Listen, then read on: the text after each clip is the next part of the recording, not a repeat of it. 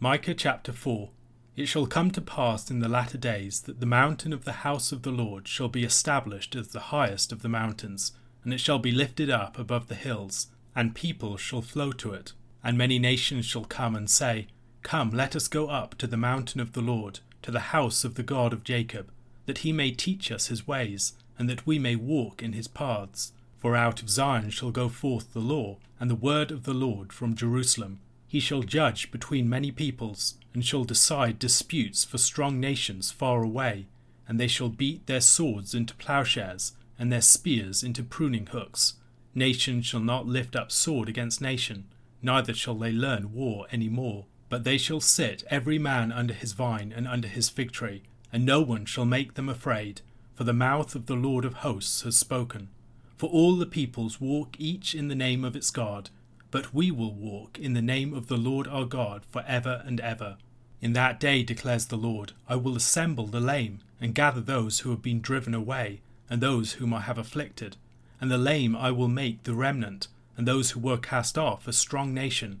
And the Lord will reign over them in Mount Zion, from this time forth and forevermore. And you, O tower of the flock, hill of the daughter of Zion, to you shall it come, the former dominion shall come, kingship for the daughter of Jerusalem. Now why do you cry aloud? Is there no king in you? Has your counselor perished, that pain seized you like a woman in labour? Writhe and groan, O daughter of Zion, like a woman in labour. For now you shall go out from the city and dwell in the open country. You shall go to Babylon. There you shall be rescued. There the Lord will redeem you from the hand of your enemies. Now many nations are assembled against you, saying, Let her be defiled, and let our eyes gaze upon Zion. But they do not know the thoughts of the Lord. They do not understand his plan, that he has gathered them as sheaves to the threshing floor. Arise and thresh, O daughter of Zion, for I will make your horn iron, and I will make your hooves bronze, and you shall beat in pieces many peoples, and shall devote their gain to the Lord, their wealth to the Lord of the whole earth. Micah was a contemporary of the prophet Isaiah, and they spoke to many of the same social and political realities. However, in Micah chapter 4 verses 1 to 5, we encounter a passage that raises more immediate questions about the relationship between the two prophets. This is because the exact same prophecy is found in Isaiah chapter 2 verses 2 to 4, with the absence of Micah chapter 4 verse 4 and the truncated form of the material of verse 5 in Isaiah's version being the chief divergences.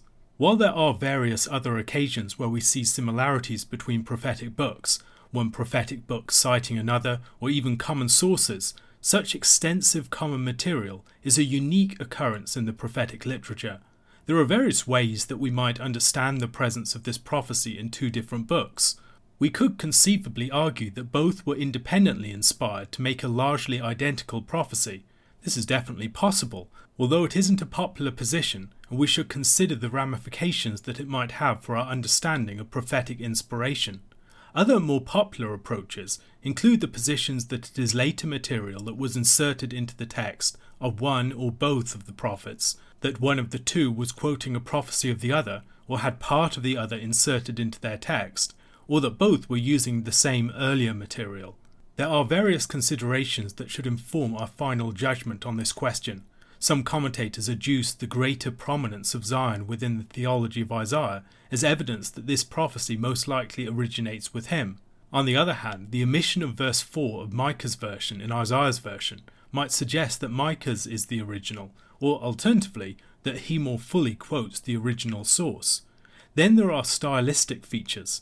For instance, while Micah chapter 4 verse 4 is only found in Micah's version, the expression, for the mouth of the Lord has spoken, is quite Isaianic in its style, found in Isaiah chapter 1 verse 20, 40 verse 5, and 58 verse 14, but not really found elsewhere in Scripture. Isaiah's account begins with the word that Isaiah the son of Amoz saw concerning Judah and Jerusalem, which adds weight to the argument for the originality of the prophecy with Isaiah. However, one could take the introductory formula in Isaiah as referring to something that Isaiah read in Micah or elsewhere, just as we see Daniel reflecting upon the prophecy of Jeremiah's 70 years in Daniel chapter 9, so Isaiah might be reflecting upon the meaning of his contemporary Micah's prophecy.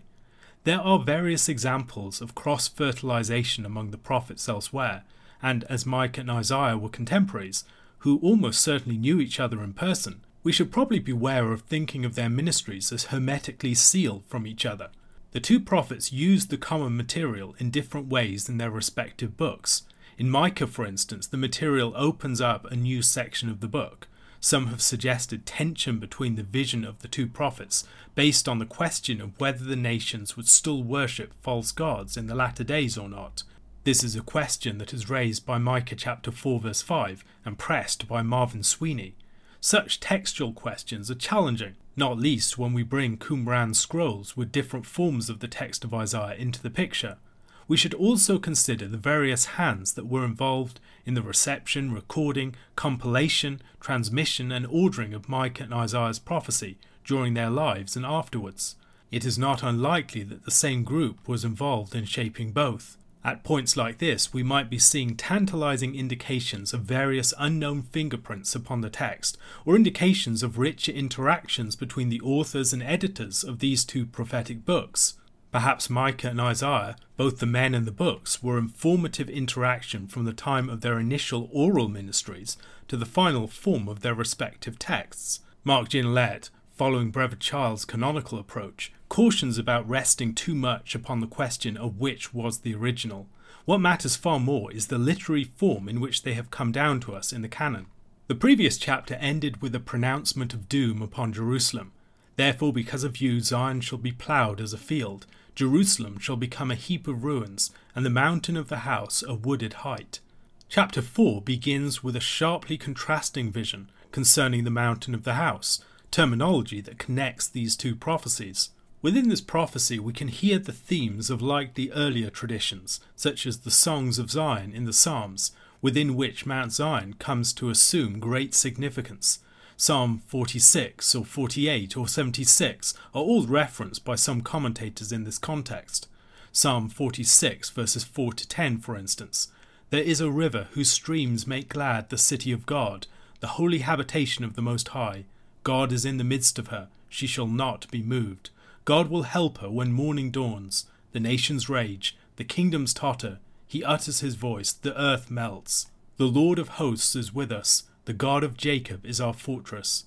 Come, behold the works of the Lord, how he has brought desolations on the earth. He makes wars cease to the end of the earth. He breaks the bow and shatters the spear. He burns the chariots with fire.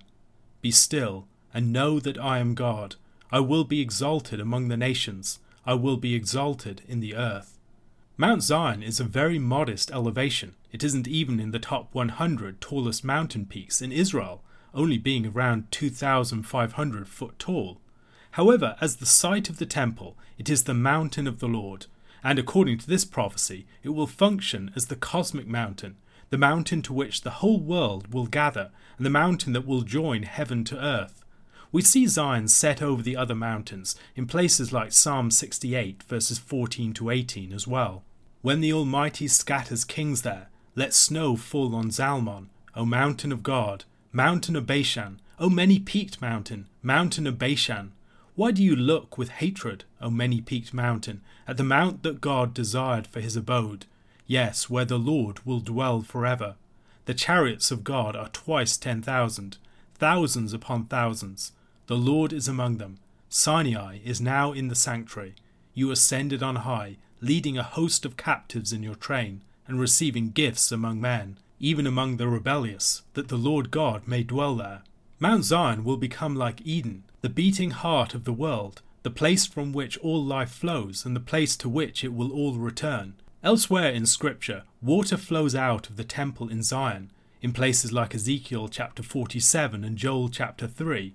But here the stream is of nations flowing up to Zion in pilgrimage, an image that we also see at the end of Zechariah chapter 14, which brings the two images together, living waters flowing out from Jerusalem and the nations flowing up into her. This would be a fulfillment of the Lord's purpose for his people as a means of bringing his blessing to the nations. The nations come to Zion to learn the law and the ways of the Lord, and the law and the word of the Lord also come out from Jerusalem as their principles start to inform life elsewhere. The Lord's justice would be known on earth, as he would judge between peoples and nations, settling disputes and establishing justice. The outcome of the rule of the Lord among the nations would be peace, illustrated by the refashioning of weapons of war into tools of cultivation, and the freedom to abandon the practice and the learning of conflict. Joel chapter 3 verse 10 uses the same imagery, but moves it in the different direction, where people must fashion weapons of war out of their agricultural tools. Micah's day, as we have seen, was one of international conflict, but it was also one of predatory injustice at home, with rich landowners accumulating property and dispossessing the poor who were left landless.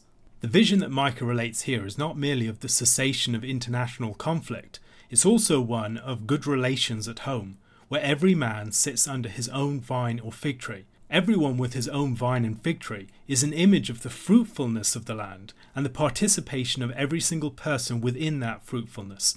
No one is left landless. Everyone enjoys access to literally fruitful means of production that are fruitful enough that they're able to rest in their labours. The same language is found in 1 Kings chapter 4 verse 25, describing the situation of Israel at the height of Solomon's reign. The greatest period of the nation's glory was seen in every single person enjoying his own land and having fruitfulness within it. Zechariah chapter 3 verse 10 also uses that imagery. Ginnellet pushes against the readings of such as Sweeney, who on the grounds of verse 5 pit Micah against Isaiah. Rather, he argues, we might read verse 5 as bringing the hearer's eyes back down into the immediate present from the future horizon laid out by the prophecy of the first 4 verses.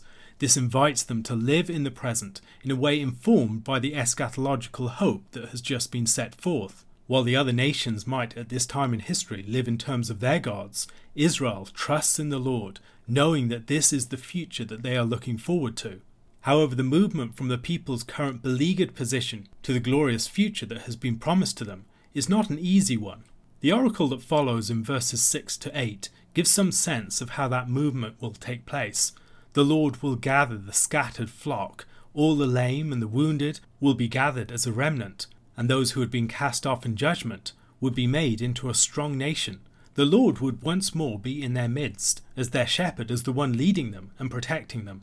A nation that had been stripped of its sovereignty would enjoy it once more. The stronghold of the flock, the hill of Zion, in which they were protected from adversaries, would be built up once again, and they would be safe. The reference to the tower of the flock in verse 8 might be an allusion back to something in Genesis chapter 35. In Genesis chapter 35, Rachel dies in childbirth on the way to Bethlehem, verses 19 to 21 of that chapter. So Rachel died, and she was buried on the way to Ephrath, that is Bethlehem. And Jacob set up a pillar over her tomb. It is the pillar of Rachel's tomb, which is there to this day. Israel journeyed on, and pitched his tent beyond the Tower of Eder. This Tower of Eder, or Tower of the Flock, then, would recall the story of Rachel and the tragic manner of her death. It was in the context of Genesis chapter 35 that Jacob first received the promise that kings would come from his loins. Reading the verses that follow in verses 9 to 10, we might see the prophet taking up some of these themes and developing them. The woman crying in labour would recall Rachel. Likewise, the lack of a king might refer to the woman struggling and failing seemingly to give birth to the king that is expected. The birth pangs that are described are painful birth pangs, pangs of suffering which will involve going into exile itself. At this point, Babylon was not the major power of the region, it was Assyria. Perhaps the first hearers of the prophecy in verse 10 would have imagined Assyria taking them captive and bringing them into the land of Babylon and resettling them there. However, the actual exile would take place under the rule of Babylon itself. Rachel had died in giving birth, and Zion would also have to die in giving birth. They would go off into the death of exile, but they would be brought up from that grave, as the Lord would redeem them from their captivity. Ginnellet comments upon the way that the stories of Jacob are being used in this passage. The echoes of the story of Rachel and her tragic death, and the birth of Benjamin, the tribe from which the first king would arise, are presenting Israel with a way of thinking of its future in terms of its past. He writes, "The narratives of Judah's patriarch are no mere rehearsal of events long lost and lapsed. Rather, the narratives are present and inhabitable memories in the figural patterns set out by Scripture's traditions and narratives. When Judah enters into exile, her labour pains are mimetically related to Rachel's, devastating as they are. Yet Judah enters into this frown of providence in the assured hope of a future promise. There the Lord will redeem them. The chapter ends with an image of many nations coming up against Zion. Likely this is an image of Assyria and its tributaries gathering together against Jerusalem in 701 BC. As Joanna Hoyt observes, the gloating of the nations here very much tallies with the way that the Assyrians and their allies under Sennacherib are described in 2 Chronicles chapter 32. Sennacherib and his people think that they have beaten Jerusalem, that there is no hope for the people of the Lord. Yet Sennacherib and his men do not know the plans of the Lord, and they will be threshed like sheaves on the threshing floor. We might see some initial token of the fulfillment of these prophecies in this chapter in the story of 2 Chronicles chapter 32, in verses 22 to 23 of that chapter. So the Lord saved Hezekiah and the inhabitants of Jerusalem from the hand of Sennacherib king of Assyria, and from the hand of all his enemies, and he provided for them on every side. And many brought gifts to the Lord to Jerusalem, and precious things to Hezekiah king of Judah, so that he was exalted in the sight of all nations from that time onward. A question to consider: how might we see the opening verses of this chapter being fulfilled in the New Covenant? Matthew chapter 7.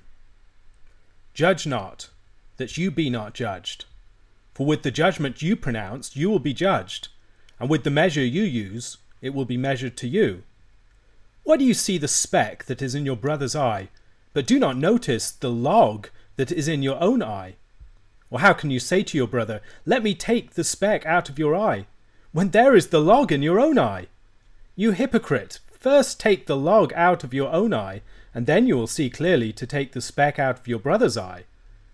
Do not give dogs what is holy, and do not throw your pearls before pigs, lest they trample them underfoot and turn to attack you. Ask, and it will be given to you. Seek, and you will find.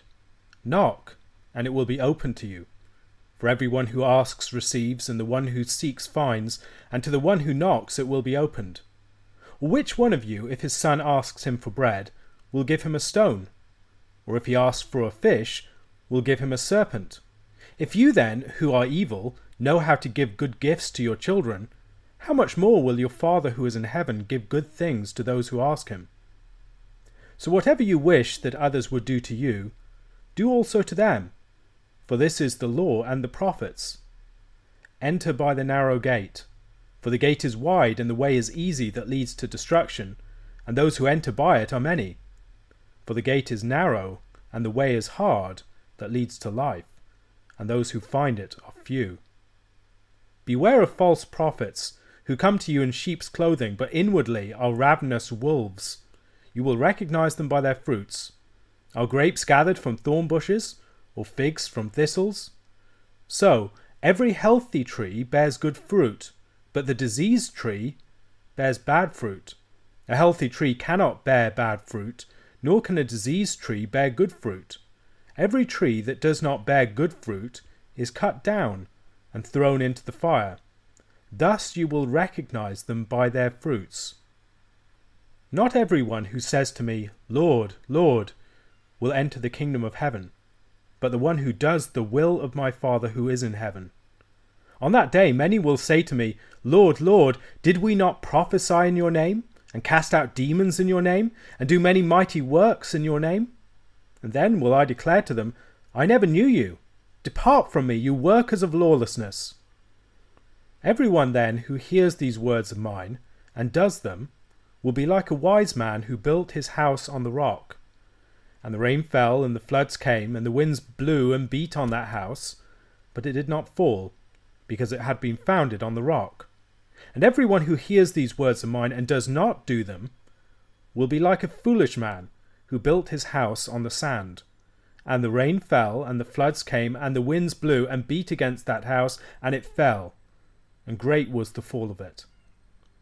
When Jesus finished these sayings, the crowds were astonished at his teaching, for he was teaching them as one who had authority, and not as their scribes. Matthew chapter 7 concludes the teaching of the Sermon on the Mount. It begins with a warning against judgment. Judge not, lest you be judged, and with the measure you use, it will be measured to you. This draws our attention back immediately to earlier statements within the Sermon on the Mount. For instance, in verse 7 of chapter 5, "Blessed are the merciful, for they shall obtain mercy." And in chapter 6, verses 14 to 15, "For if you forgive others their trespasses, your heavenly Father will also forgive you. But if you do not forgive others their trespasses, neither will your Father forgive your trespasses." There is another form of this statement found in Luke chapter 7, verses 37 and 38. "Judge not, and you will not be judged. Condemn not, and you will not be condemned. Forgive, and you will be forgiven. Give, and it will be given to you. Good measure, pressed down, shaken together, running over, will be put into your lap. For with the measure you use, it will be measured back to you." This statement might make us think of other parts of Scripture. For instance, Deuteronomy chapter 19, verses 18 to 21, concerning hostile false witnesses. "The judges shall inquire diligently, and if the witness is a false witness, and has accused his brother falsely, then you shall do to him as he had meant to do to his brother. So you shall purge the evil from your midst. And the rest shall hear and fear, and shall never again commit any such evil among you. Your eye shall not pity, it shall be life for life, eye for eye, tooth for tooth, hand for hand, foot for foot. With the measure you meet, it shall be measured to you." We might also be put in mind of Romans chapter 2, verse 1. "Therefore you have no excuse, O man, every one of you who judges. For in passing judgment on another, you condemn yourself, because you, the judge, practice the very same things."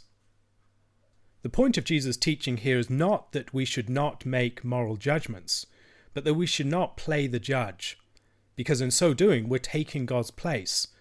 And in James chapter 2, verses 12 to 13, we see it's referring to condemnation in particular, that act of casting sentence upon someone else. "So speak and so act as those who are to be judged under the law of liberty. For judgment is without mercy to one who has shown no mercy. Mercy triumphs over judgment." Judgment must ultimately wait until the final end.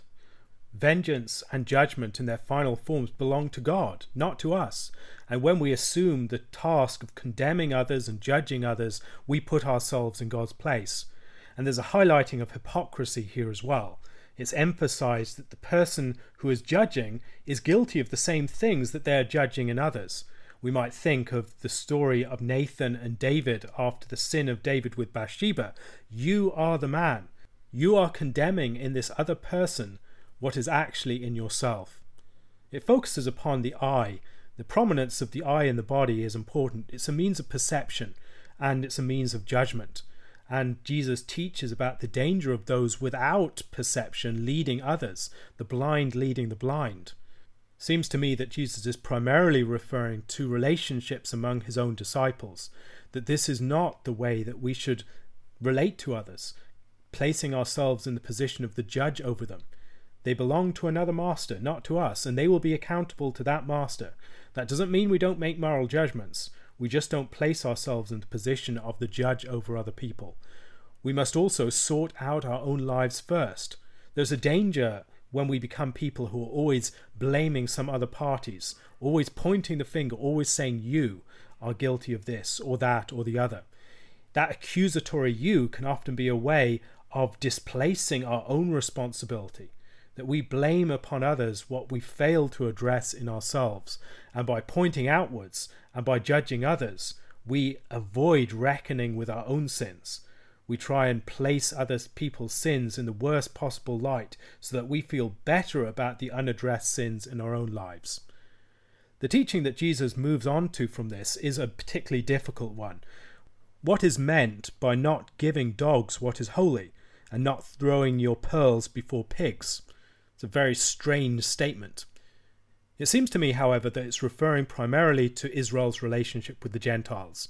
The dogs are the unclean animals. They're related to the Gentiles, and the pigs likewise. They're throwing holy things before these animals that represent the Gentiles. And I think that refers particularly to the way that Israel was tempted at that point in history to put its trust and its faith in the Romans, to look to them for security, and by keeping on their right side to find strength and ability to stand against whatever is assaulting them. In the book of John, we see this quite clearly as they're afraid that the Romans will take away their place and their nationhood and will occupy them in a far more brutal and immediate fashion. And then they're also very concerned that they not be seen as rebels against Caesar. We have no king but Caesar. And they end up throwing before the Romans those things that are most precious. They throw before the Romans their status as the people of God. They throw before the Romans all these pearls.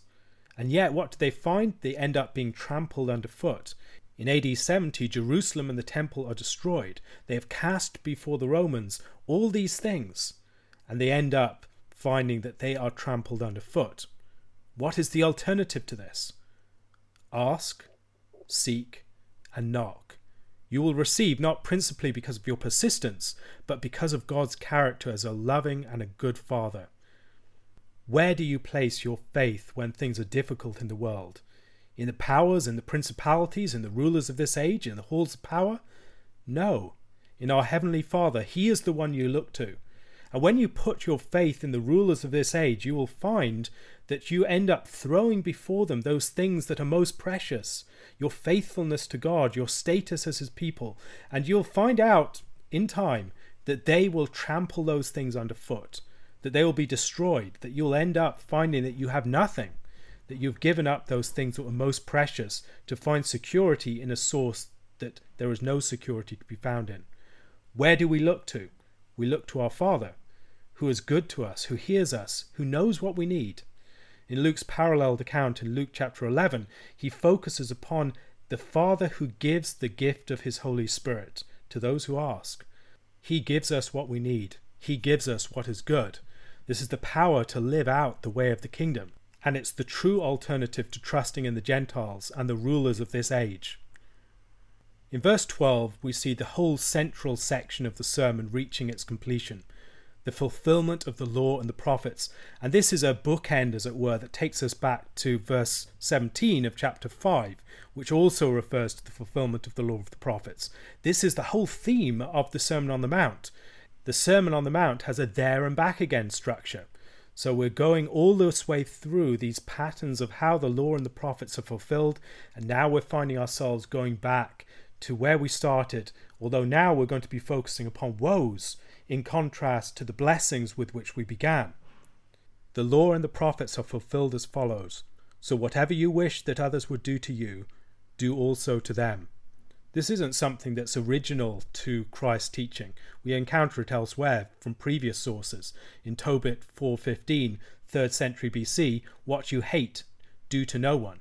Or at Hillel in the Talmud, a generation before Jesus, what is hateful to you, do not do to your neighbor. And this is also a restatement of Leviticus chapter 19, verse 18. You shall not take vengeance or bear a grudge against the sons of your own people, but you shall love your neighbor as yourself. I am the Lord. We might note that in contrast to some of the other forms, Leviticus and Christ adopt a positive way of expressing this statement. Aristotle and Confucius both have some form of the golden rule, but the truth and authority of Jesus' teaching does not depend upon its novelty here. Part of the importance of wisdom is in its relationship with natural law, with the grain of the universe. This is not some novel teaching that has no relationship with the way the world is. To those who have learnt to act in the way that the world is created, this principle will ring true to them. Jesus concludes with a number of warnings. First of all, he speaks of the narrow way. There's a choice between two ways. This is something that we find in other books of Scripture, where there's a choice between blessing and cursing, or between two invitations, or between two different modes of life. We might think about Proverbs or Psalms. In Proverbs chapter 9, there's the call of Lady Wisdom corresponding with the call of Lady Folly, both of them inviting the simpleton in to eat their fare in their house. And in Psalms, in the first psalm, we have this contrast between the man who does not walk in the counsel of the wicked, nor stand in the way of sinners, nor sit in the seat of scoffers. Here the choice is between a narrow way and a broad way, one that leads to life and the other that leads to destruction. We shouldn't necessarily presume that these are timeless statements. Jesus, I think, is primarily referring to his own day and age, and to the choice that faces the people in that situation. Are they going to respond to his words? Are they going to live out the vocation of Israel? Because this is what Jesus is addressing. Jesus is speaking to these people who have been called as a nation to be the light of the world. And at this moment in their history, they face a decisive choice about the sort of people that they're going to be, with huge consequences. Are they going to follow Christ, the narrow way, or are they going to reject him in a way that leads to them being trampled underfoot by the dogs and the pigs? We should note that the language of the way was important for early Christianity, to the point of being the name for the entire movement. In the book of Acts, it's referred to as the way. We can talk about Christianity or the church, and they would often talk about the way as something that defined the disciples of Christ. We might also think about Jesus' statements concerning himself in John chapter 14. He is the way, the truth, and the life. He's the door, he's the way. From this warning, Jesus moves on to speak about the danger of false teachers within the church, wolves in sheep's clothing. There's a proverbial contrast between sheep, who are tame and docile, and ravenous wolves, who are bloodthirsty and cruel and untamed. In chapter 10, verse 16, Jesus' disciples will be sent out as like lambs in the midst of wolves. This, I think, refers to, in part, false teachers in the church here. And there are later warnings in chapter 24 about people who will be false messiahs that will lead others after them. And these people are to be recognized by their fruit. In the Old Testament, in Deuteronomy chapter 13 or in chapter 18 of Deuteronomy verses 21 to 22, the false prophet is recognized by two things. They lead the people away from God, or their prophecies fail. The manner of their life and the manner of their teaching are both seen to be unsound. And we can also see the longer term effects of what they do. Is the fruit that they produce good? Are they producing something within their own lives that bears witness to the truth of their teaching? This is one of the ways that we recognize authority. If you want to recognize someone as a good teacher, you want to see in them some of the things that you want to be developed in you through their teaching. If someone is claiming to teach you how to play a musical instrument and they can't play a single note, then they're probably not the person to look to. But if you see someone who's a virtuoso, who's able to play with great skill, they have something in that testifies to them being someone whose example is to be followed, whose teaching can be learned from. Jesus repeats the warning of John the Baptist here. The axe is laid to the root of the trees, and whatever tree does not bear good fruit is about to be cut down. He goes on to speak about those who will be judged on the last day as those who never knew him. Important to recognize Jesus presenting himself as the eschatological judge, the one who is not just a teacher, a rabbi, some great sage. He is the one who will judge all men on that last day. And there are some people who will say that they did many great things in Christ's name. They prophesied in his name. They cast out demons in his name. They did mighty works in his name. And he will declare, he never knew them. Depart from me, you workers of wickedness. This is referring back to Psalm 6 verse 8. And there are people within the church who have done great and wonderful things, and yet are not true members of Christ. They have no living connection with him. Matthew's church that he speaks about here is not a pure church where there are no unbelievers present. There are people who are genuinely performing miraculous acts within that church, and yet will prove not to be of Christ at all.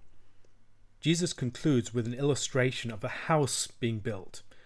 A house being built upon a rock, and then a house being built upon sand. There's a contrast between wisdom and folly in the book of Proverbs, and the choice here is between a wise and a foolish man. It's not just between good and evil, it's between wisdom and folly, which is a more developed contrast than that which we find in the law itself. The law focuses very much upon obedient and disobedient, or faithful and unfaithful. Here the contrast is between wise and foolish. And that, I think, takes us back to the book of Proverbs. In Proverbs 24 verse 3 we read, "By wisdom a house is built, and by understanding it is established." Jesus wants us to be alert to the foundation that we are building upon. And here he emphasizes hearing and doing. Not just hearing the word, but actually putting it into effect in our lives. And his warning at the beginning of his ministry and at the very end of his ministry is of a falling building. The falling building here of the person who does not build their life upon the teaching of Christ, and at the end of his ministry, the falling temple, not one stone left upon another. The first question to consider. Within this sermon, Jesus speaks not just to individuals, but to Israel as a nation. What are some of the ways in which Israel more particularly could recognize itself as being addressed within this teaching? A second question to consider. Within the sermon, Jesus implicitly presents himself as a particular sort of person, and by the end the people marvel not just at his teaching wise words, but by his very manner of teaching he stands out from the scribes and the Pharisees. What implicit claims are being made by Christ concerning himself within the Sermon on the Mount?